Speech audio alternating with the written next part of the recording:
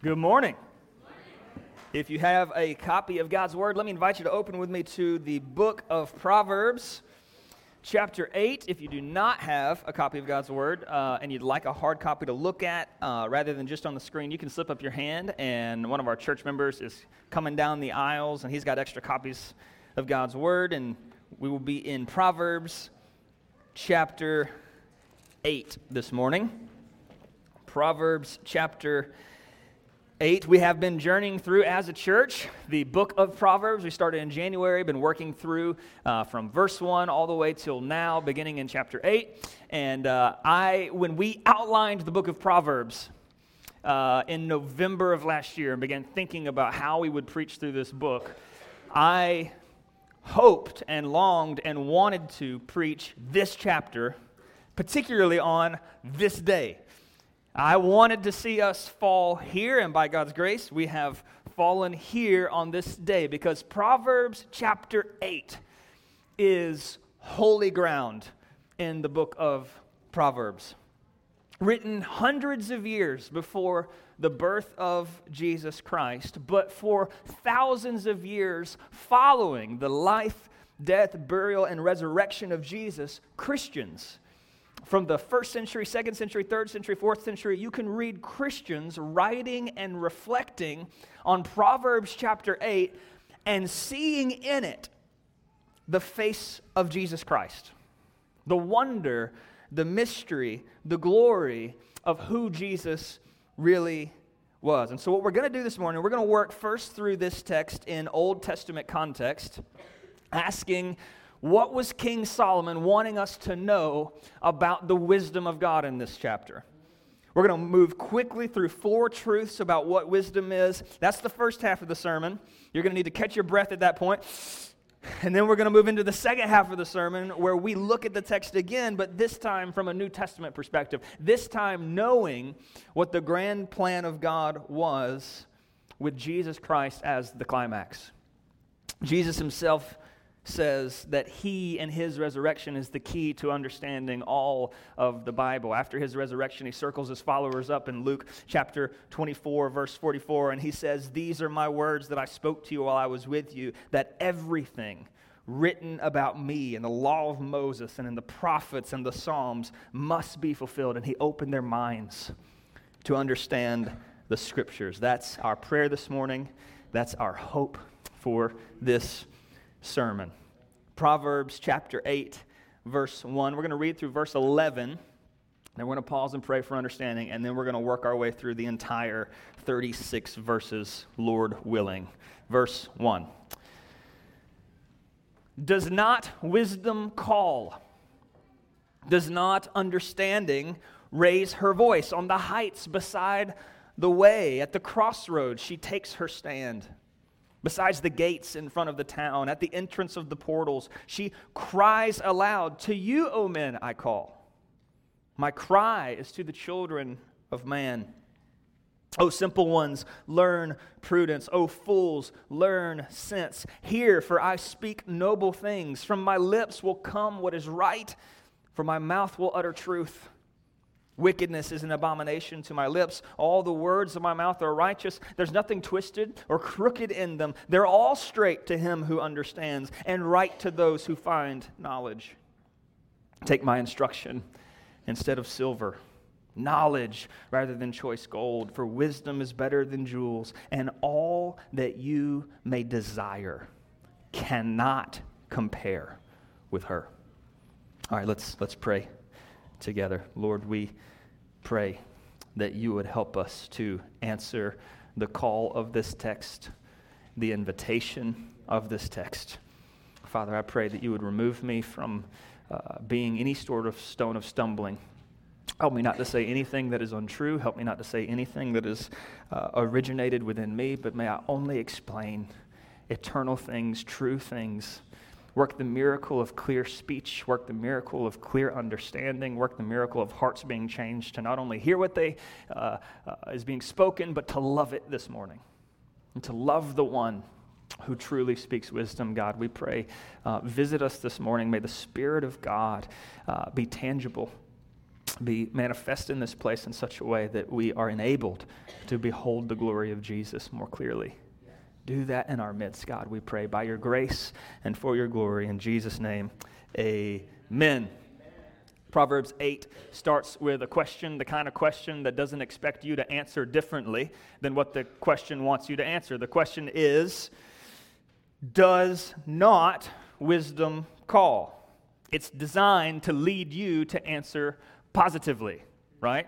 It's like when my wife walks by the trash and it's full and she says, have you taken the trash out yet? She doesn't really want me to answer. There's an action that's desired, right?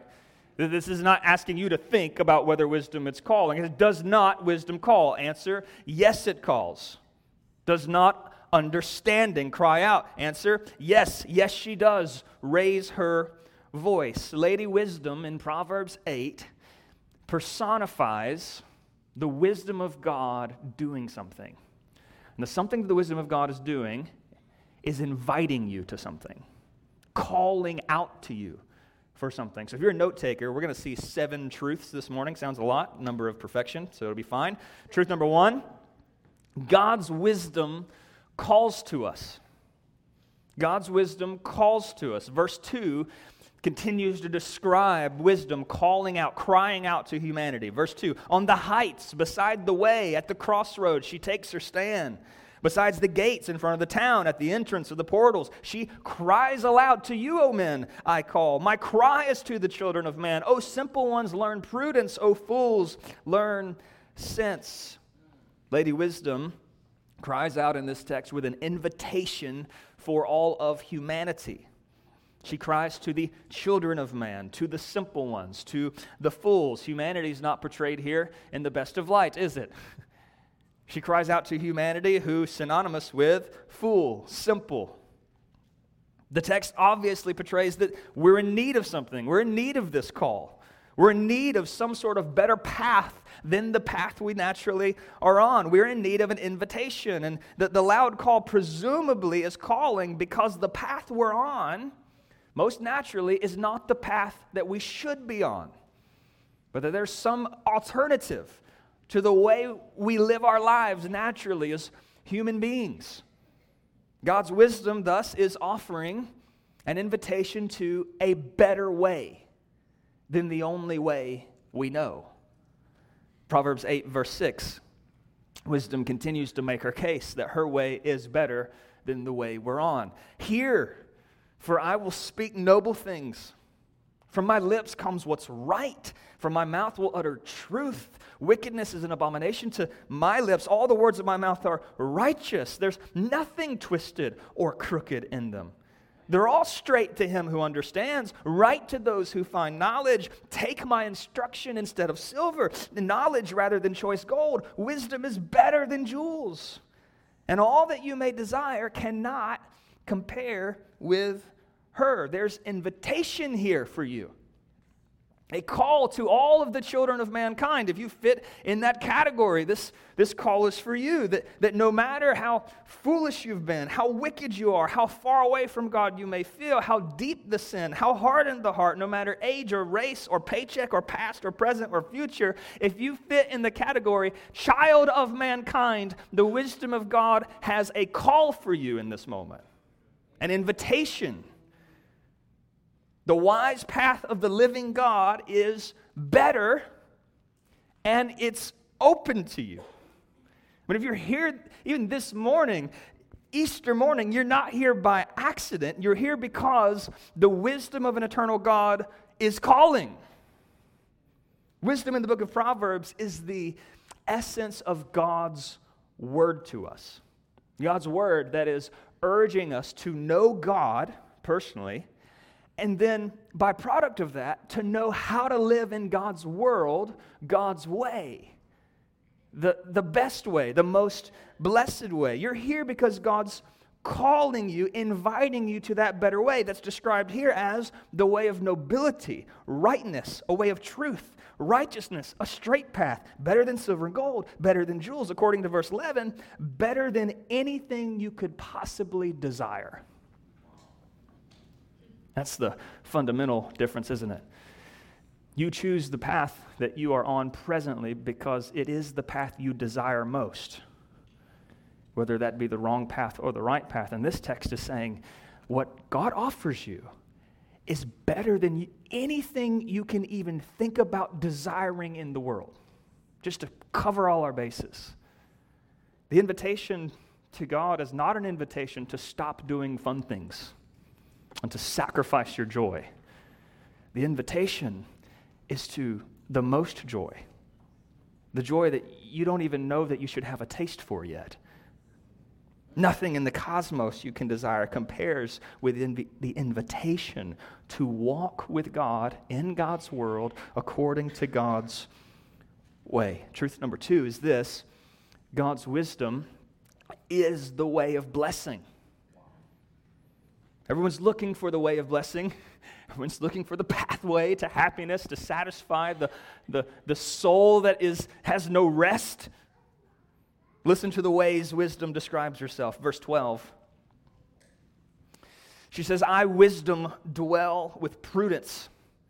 I find knowledge and discretion. In other words, God's path of wisdom here is the path to true reality, true prudence, knowledge, and discretion. To walk according to God's wisdom is to be delivered from the delusion and the darkness of what we think is valuable and what we think is most important. It's a deliverance from the lies that we believe to be true in the world. We live in a cultural moment that denies absolute truth, that denies that there is such a thing as wisdom that knows knowledge and discretion. We live in a cultural moment of absolute confusion, chaos, in the very nature of humanity, about who God is, about the value of human life, the purpose of human life, the design for human flourishing, confusion about what kind of gender we even are, and how we interact as human society, how we respond to someone who disagrees with us. There's total darkness is the culture that we live in. And the only absolute truth believed in this culture is that every human being has the right to do in their own eyes, no matter what God has said. But the offer is that there's clarity on the path of God. Clarity about God and about morality and about purpose in life. I mean, look at verse 13. The fear of the Lord, which we defined earlier, a right understanding of who God is and what He's done and what He's doing in the world. The fear of the Lord is hatred of evil, pride and arrogance in the way of evil, and perverted speech I hate. The path of wisdom here, we are freed to see God for who He really is on this path. We're free to love the right things and to hate the right things. We're free to be humbled before Him, no longer controlled by the shackles of our own pride, trying to prove that we know it all. We're free to be humble because we have the one who exists far above us that squashes any pride we could ever have. We're free to see evil for what it really is. Verse 14 continues, I have counsel and sound wisdom. I have insight. I have strength. By me, kings reign and rulers decree what is just. By me, princes rule and nobles, all who govern justly. You see this call to walk according to God's wisdom, to walk according to the way of God. It's not just a call to do spiritual things and to sit in a circle and hold hands and sing kumbaya, to do churchy things, to do only what you would consider to be spiritual things. Wisdom here includes that for sure. It includes all the things we think of as being a spiritual person, but humanity was created to reflect the majesty of their Creator's wisdom in everything that they do. We were made, do you notice here, by wisdom, kings rule. By wisdom, princes carry out their job in governments and as they rule over kingdoms. We were made to reign and rule over God's creation. Listen, if you're a human, right, we were made to be fruitful and to multiply and to steward families or start businesses, to rule kingdoms. We were made to build great big stuff, to create beautiful works of art, to play remarkable musical symphonies. We were made to make stuff and manage stuff for the glory of God, according to the wisdom of God. It's interesting that the same word for wisdom in Proverbs is the same word used to describe the abilities of those people who built the furnishings and architecture of the tabernacle and the temple. That even in things like carpentry and masonry and construction and engineering, all of these operate according to the wisdom of God in the fabric of creation, right? I mean, wisdom enables people to govern their jobs and families and relationships in ways that bring blessing to themselves and blessing to all the world. In ways that enable flourishing of people. I see teachers out here and principals, and I see construction workers, and I see people in the military, and I see God, there is wisdom in the fabric of creation, and there's a particular way you can do your job, which brings flourishing to other people, blessing and goodness, and that particular way of doing your job is according to the wisdom of God. Wisdom's the stuff with which the world was made. That's why math works. It was God's idea. But wisdom's not just the stuff that the world was made with. It's more than that. It's personal. It's closely associated with God himself. Look at verse 17. Wisdom personified says things like this: I love those who love me. Those who seek me diligently, they find me. God's wisdom loves us and blesses us as we love him and seek him. That this is true here and now, but this is especially true for all of eternity. There is enduring wealth, everlasting inheritance on the way that is God's way. We look at verse 18. Riches and honor are with me, enduring wealth and righteousness. My fruit is better than gold, even fine gold. My yield than choice silver. I walk in the way of righteousness and the path of justice, granting an inheritance to those who love me and filling their treasuries. God's wisdom is the way of blessing. And it makes sense. If you walk according to the way that God created the world, designed the world to function, to glorify him best, it makes sense that there would be blessing in that path. Verse 22 transitions, and wisdom personified begins to exalt herself, that the wisdom of God existed long before the world was created. And the wisdom of God was even involved in the creating of this world. Now watch as verse 22 sort of escalates in its loftiness and its grandeur as it's supposed to stir us to worship. Look at verse 22. The Lord possessed me at the beginning of his work, the first of his acts of old. Ages ago I was set up. At the first, before the beginning of the earth, when there was no depths, I was brought forth. When there was no springs abounding with water, before the mountains had been shaped, before the hills I was brought forth, before he'd made the earth with its fields, or the first of the dust of the world, when he established the heavens, I was there. When he drew a circle in the face of the deep, when he made firm the skies above, when he established the fountains of the deep, when he assigned to the sea its limit so the waters might not transgress his command, when he marked out the foundations of the earth, then I was beside him, like a master workman. I was daily his delight, rejoicing before him always, rejoicing in his inhabited world and delighting in the children of man. She's more than a concept here, isn't she? This wisdom. Wisdom of God's more than a nice option on a buffet of many ways that you could live life here. Wisdom described here is an eternal attribute of the living God, the agent of creation. Truth number 3, God's wisdom was the agent of creation. Wisdom flows from God.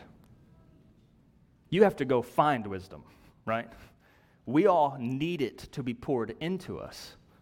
We need to seek what we don't have. We're not born with it. If you're a parent with kids, you know they're not born with it, right? Or if you remember your teenage years, you know you weren't born with it. We need wisdom given to us from the outside. God, on the other hand, has always been the being from which wisdom flows.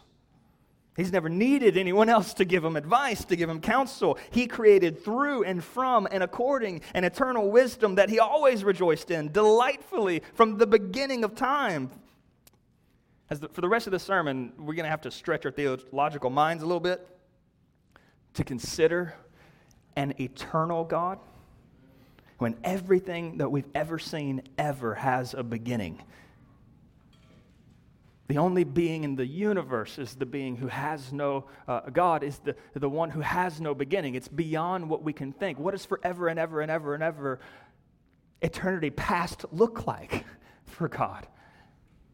Existing before anything existed, but then being the source of everything good, everything true, everything worthy, everything joyful, and then creating, designing, causing all things, establishing heavens, making skies, assigning seas their limits, marking out the foundation of the earth, according to the wisdom that he's always had.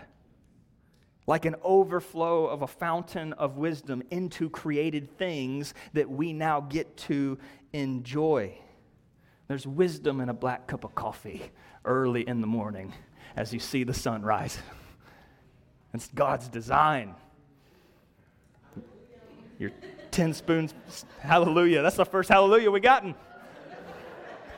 You better warm up. God has never not been wise, and everything he does and is creates and sustains according to wisdom. You see what wisdom's doing here? It's bringing order out of chaos, light out of darkness, everything out of nothing. And as I said, that's why math works. It's why musical notes harmonize to make good sounds that your ears recognize. It's why the complexity of human anatomy is keeping you alive right now. It's because of God's wisdom. And when God gives a command for his people in the world that he designed, that command he gives is for a purpose, according to a design, for their ultimate good. Now, the God in heaven, infinitely wise, is not brainstorming of how to make your life less joyful, more difficult. When God gives a command, it's for their good in a world that was perfectly good. Now, if that's true, and if all that's true, why is the world so messed up, right? I mean, if God's wisdom was there establishing the heavens and telling the seas, you notice the language when he talks about the seas? He gives the limits to the seas for them not to trespass, for the seas not to sin, for the seas not to spill over into places where God said, don't go here. And the seas listen. Amen. Now, what's the problem? Humanity didn't listen. We said, you're the infinitely wise God that said this is the way to flourishing, but I think there's a better way than the way that you've articulated. Why is it so messed up? The Bible says sin. Sin is simply this. What is sin? It is to rebel against God's wisdom. It is to oppose God's created order. The essence of foolishness is to reject God's wisdom and therefore to reject God. Things are messed up in our world, corrupted in our world because his creatures refuse to walk according to his design. All of us have a choice to make. This Proverbs puts before us. We can answer God's invitation to walk according to his way, or we can walk contrary to the very wisdom that created the universe and breathed our lives into existence. This is the invitation, and to close out the proverb, the author makes the choice crystal clear. Verse 32. O sons, listen to me. Blessed are those who keep my ways, Hear instruction and be wise. Do not neglect it. Blessed is the one who listens to me, watching daily at my gates, waiting beside my doors. For whoever finds me finds life and obtains the favor from the Lord. But he who fails to find me injures himself. All who hate me love death. Truth number 4, God's wisdom is life or death. The choice is clear.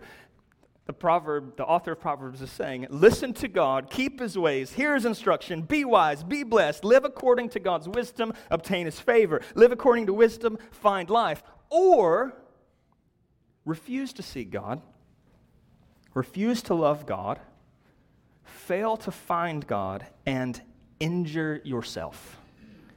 Hate God and his wisdom. And the text says, what you've decided to do is to love death.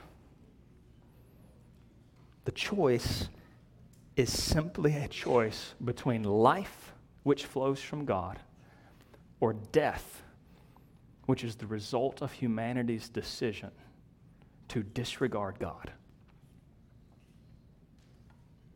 Our decision to go our own way in our own little world leads to death. It's the same decision that was put before Adam and Eve, and they chose wrongly. And everyone in this room has been choosing wrongly ever since. All of us. When we look back at our lives, we realize that we have chosen wrongly. And what we need is more than just a commandment from God yelling at us to choose wisdom, right? Because for all of us, it's too late. I mean, we've already chosen foolishness. Well, we need God to do more than just present us with a choice between wisdom and folly. Because I don't know about you, but I fail at making that right choice all the time. I, as your pastor, fail regularly, weekly, to choose the wise path. And what I don't need from God is just a louder voice saying that I messed up and that I need to try harder next time. What I need from God is something more than just the Proverbs saying, here's the right way. I don't screw up because I don't know the right way. I know the right way now, and I still screw up. What I need for God is more than just commands, this is the good way. What I need from God is for him to forgive me of my foolishness, to save me from constant rejection of him, and to transform me to be the kind of man who loves wisdom more than I love my folly. What I need from God the Father is what he provided me in the person and work of Jesus. For literally thousands of years, pastors and theologians have read Proverbs 8, and they've seen its call, its invitation, and they've recognized this was preparing a world for the voice of Jesus. The personified voice of wisdom in this proverb, it's a type, it's a foreshadow, it's a glimpse of what would later be revealed with the most clarity in Proverbs. What we see in the Proverbs, you remember the whole thing. Solomon asks, God comes to Solomon and says, what can I give you? And Solomon says, give me wisdom. And God pours wisdom into King Solomon. And that's why we have the book of Proverbs. He wrote down these wise things, and it was miraculous and wonderful, so much so that queens and kings from other nations were flocking to hear the words of Solomon because he had been given the wisdom of God. Queen of Sheba, this wealthy queen, comes to him just to hear his words because she's heard the rumors of the kinds of wisdom that he has. Amen. And then Jesus shows up in Matthew chapter 12, verse 42. And the religious people are rejecting Jesus, not wanting to hear what he has to say. And in Matthew 12, verse 42, it says this. Jesus says, the queen of the south, talking about the queen of Sheba, will rise up at the judgment with this generation and condemn it, for she came from the ends of the earth to hear the wisdom of Solomon. And hear what Jesus says. Behold, something greater than Solomon is here. You see, the wisdom that God possessed at the beginning, that he gave a small portion to Solomon, the wisdom that was a master workman in the creation of the cosmos, was nothing compared to what was standing before them, Jesus of Nazareth.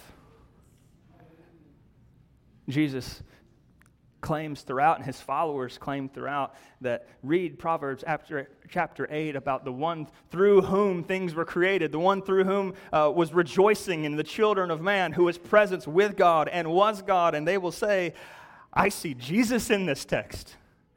The fullness of wisdom revealed. But listen, just let these verses just wash over you this morning as we think about the person of Christ. John chapter 1, verse 1. See if you'll recognize this. In the beginning was the Word, and the Word was with God, and the Word was God. He was in the beginning with God, and all things were made through Him, and without Him was not anything made that was made. In Him, Jesus, was life, and the life was the light of men.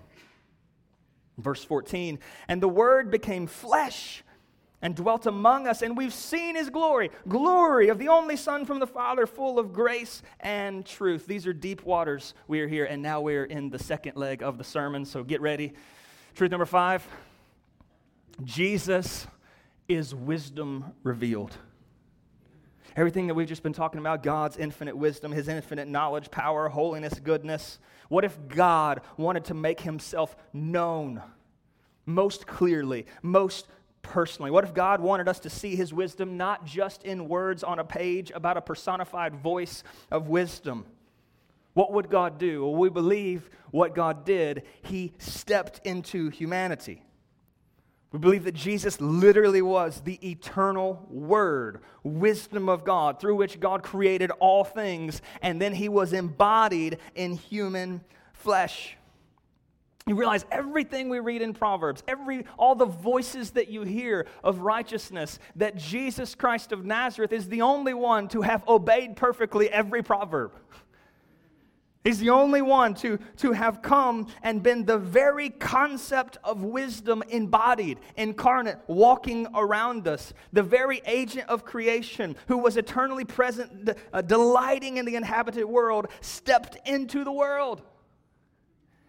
Colossians 1:15, He's the image of the invisible God, firstborn of all creation, for by Him all things were created, in heaven or earth, visible, invisible, whether thrones, dominions, rulers, authority, all things were created through Him and for Him. What you see is that Jesus is not just wisdom. He's better than wisdom. He's more than wisdom. He's the fullness of wisdom, because in Proverbs chapter 8, wisdom is just seen as the agent of creation. In Colossians chapter 1, not only is Jesus the agent of creation, creation was made for Him.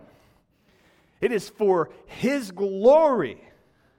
He's before all things, and in Him all things hold together. And this is what Paul prays for you in Colossians 2:2, that your hearts may be encouraged, being knit together in love, to reach all the riches of the full assurance of understanding and knowledge of God's mystery. What is that? Which is Christ. Again, in Hebrews, long ago, at many times, in many ways, God spoke to the fathers by prophets, but in these last days He's spoken to us by His Son, whom He appointed the heir of all things, through whom He created the world. He's the radiance of the glory of God and the exact imprint of His nature, and He upholds the universe by His power. Truth number 5 was Jesus is wisdom revealed. Quite literally, in any situation, we can ask, as the old bracelets say, what would Jesus do? And we are simultaneously asking, what's the wisest thing to do? What would wisdom do? Now, it's a stunning thing that God would reveal His infinite wisdom in a person that we can hug and sit with and hear. But perhaps what is equally stunning is humanity's response to such revelation, right? Now, how does humanity respond when wisdom infinite becomes a person and can share a meal with them? What does humanity do with that? They kill Him. That's what humanity does with the wisdom of God. They eradicate it. They don't want it. Number 6, Jesus was wisdom crucified. I mean, Proverbs 8:36 certainly proves true. Those who hate wisdom love death See, Jesus was wisdom embodied. He exposed that they needed a Savior, exposed that they were not as righteous as they thought they were. He demanded humility and repentance and faith, and they cried in response, "Crucify him, crucify him. Get him out of here." They poured out on him all the curses and punishments they could. They slaughtered the Word of God. You know, that's what's happening at the cross. Here is the Word of God in the flesh. Let's kill it, because we cannot stand to hear it. They murdered the light of God, the bread of life, the source of living water, the Son of God, Messiah, Christ, author of life, Savior, King of kings, Lord of lords. They murdered wisdom incarnate. In foolishness, they opposed wisdom to the point of death. And they showcased what really is in the human heart. But in doing so, they only proved that God was wiser than them. At the cross, God was doing the kind of thing that only God can do. He takes the foolishness of man, deserving of death, and he uses all of their attempts to overthrow the plan of God, and he puts them in a position where they unintentionally fulfill the infinite plan of God. He takes their foolishness and their action, and he paves the way to eternal life. The fools did not realize that they were only doing what God had always planned to happen. They crucified Jesus and thus aided in the will of God to provide Jesus as the perfect sacrifice and loving substitute for the very sinners who were nailing him to a tree. The cross, the death, the burial of Jesus was the wise plan of God to make a way for sinners to be saved and to expose just how loving and gracious and more powerful God is than any kind of wickedness who could stand against him. If you're discouraged this morning because of the wickedness and brokenness in your life, and you look at it and you say, how could God bring anything good from this moment? Look to the cross of Christ, where the darkest moment in the history of the cosmos looked like God was losing. And in that moment, God was winning a people for himself who would not have to suffer death and shame forever by the death of the one who took their place. You can look at it, and it's Christ. Look at suffering and sin and darkness and recognize it is not the sovereign. God is the sovereign. And he came to confront the consequences of sin, death itself, and he came not just to take it for us, but to then overcome it for us. Truth number 7, we've made it. Jesus is wisdom resurrected. That's what we're here to celebrate today. All of that message, all of Proverbs 8, all the build up to Jesus, all the miracles and teachings is foolishness if Jesus stays dead. All of it is just foolishness. It makes Jesus a liar. It makes his miracles just tricks.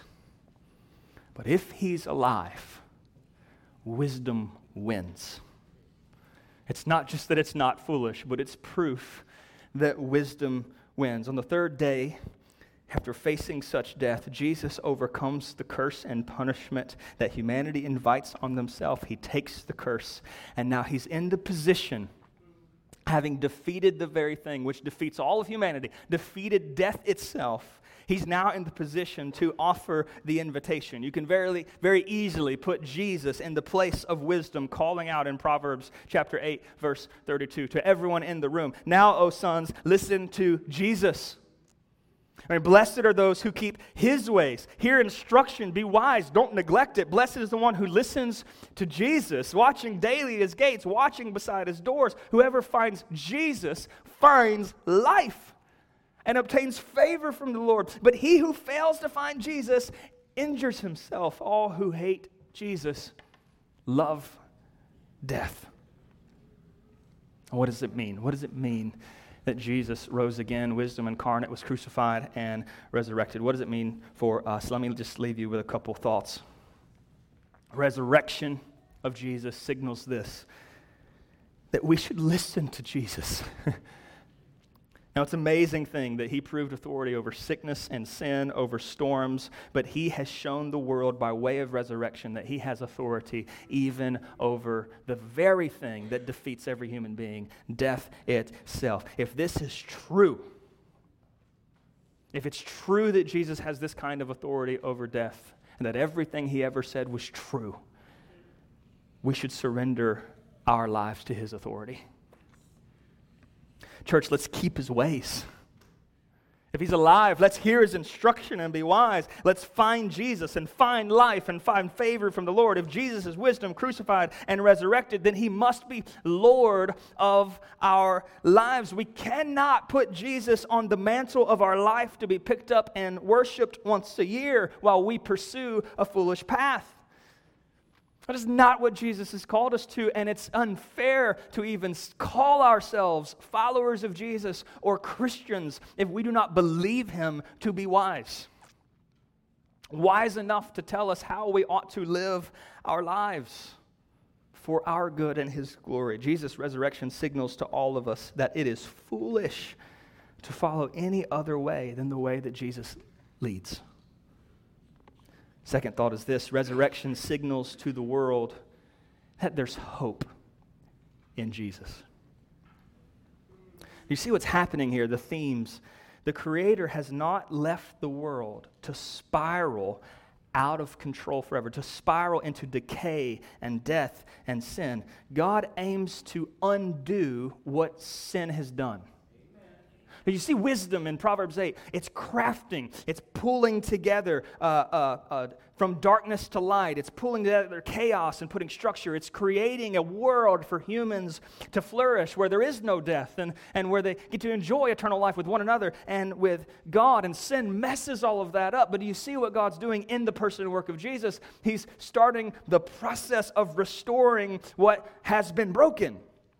He aims to reverse what death has done for those who trust in Jesus. Beginning with Jesus, the Bible describes the resurrection of Christ as a foretaste or a first fruits of the promises of God. That death is being undone for anyone who would turn to him. And one day there's going to be a world where wisdom reigns again. Fully and finally, that there will be no more evidence of foolishness anymore. No more funerals to go to. No more hospitals needed. Police officers will be out of work. Military will be out of work. Because there'll be this world where wisdom rules and no foolishness anymore. And it started with the overcoming of its results. Death is done because Jesus stands on an empty tomb. That's the promise we've been given through the resurrection. Therefore, we have hope as Christians.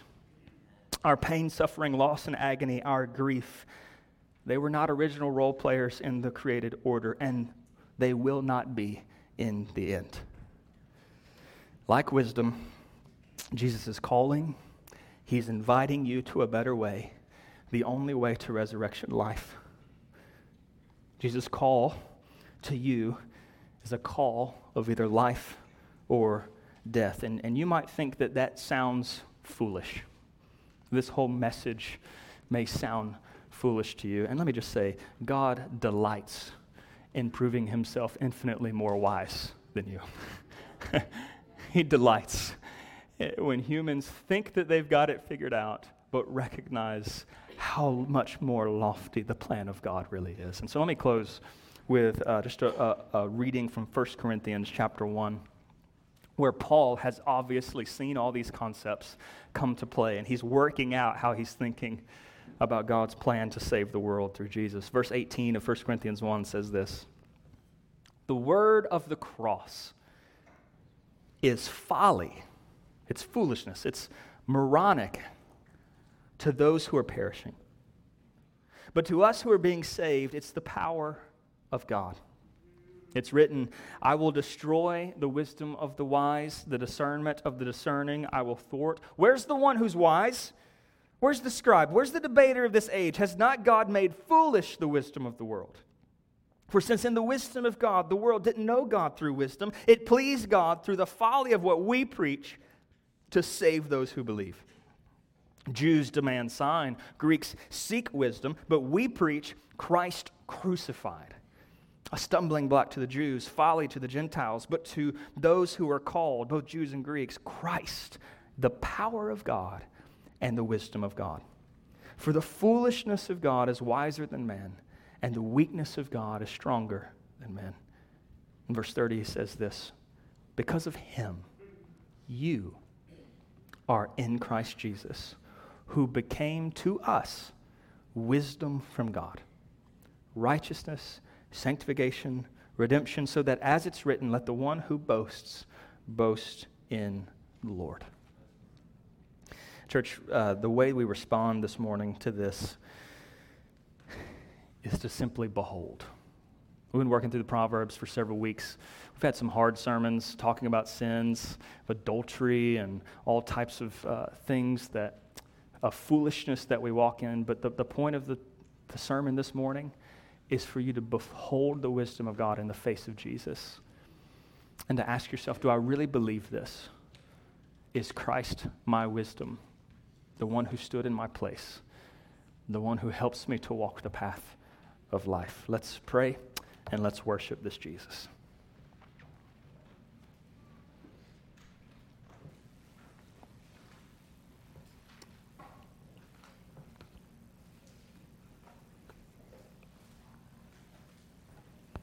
Jesus, you are wisdom revealed, wisdom crucified, wisdom resurrected. And Lord, we just pray, help us to believe, help us to behold, help us to worship, help us to walk in your truth.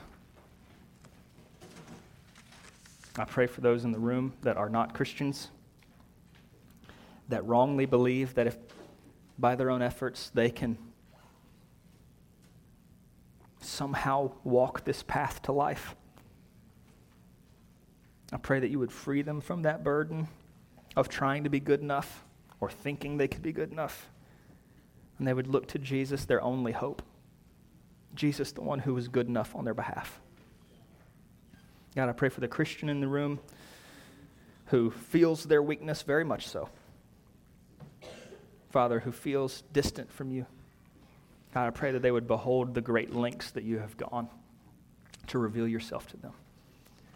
And they would have a real sense of the love of God, the sacrificial affection that would lead the infinite wisdom of God to become a man and live the life they couldn't live and die the death they deserve to die and raise again on the third day to give them eternal life they never could have earned. May they revel in it, worship in it, joy in it this morning. In Jesus' name, amen.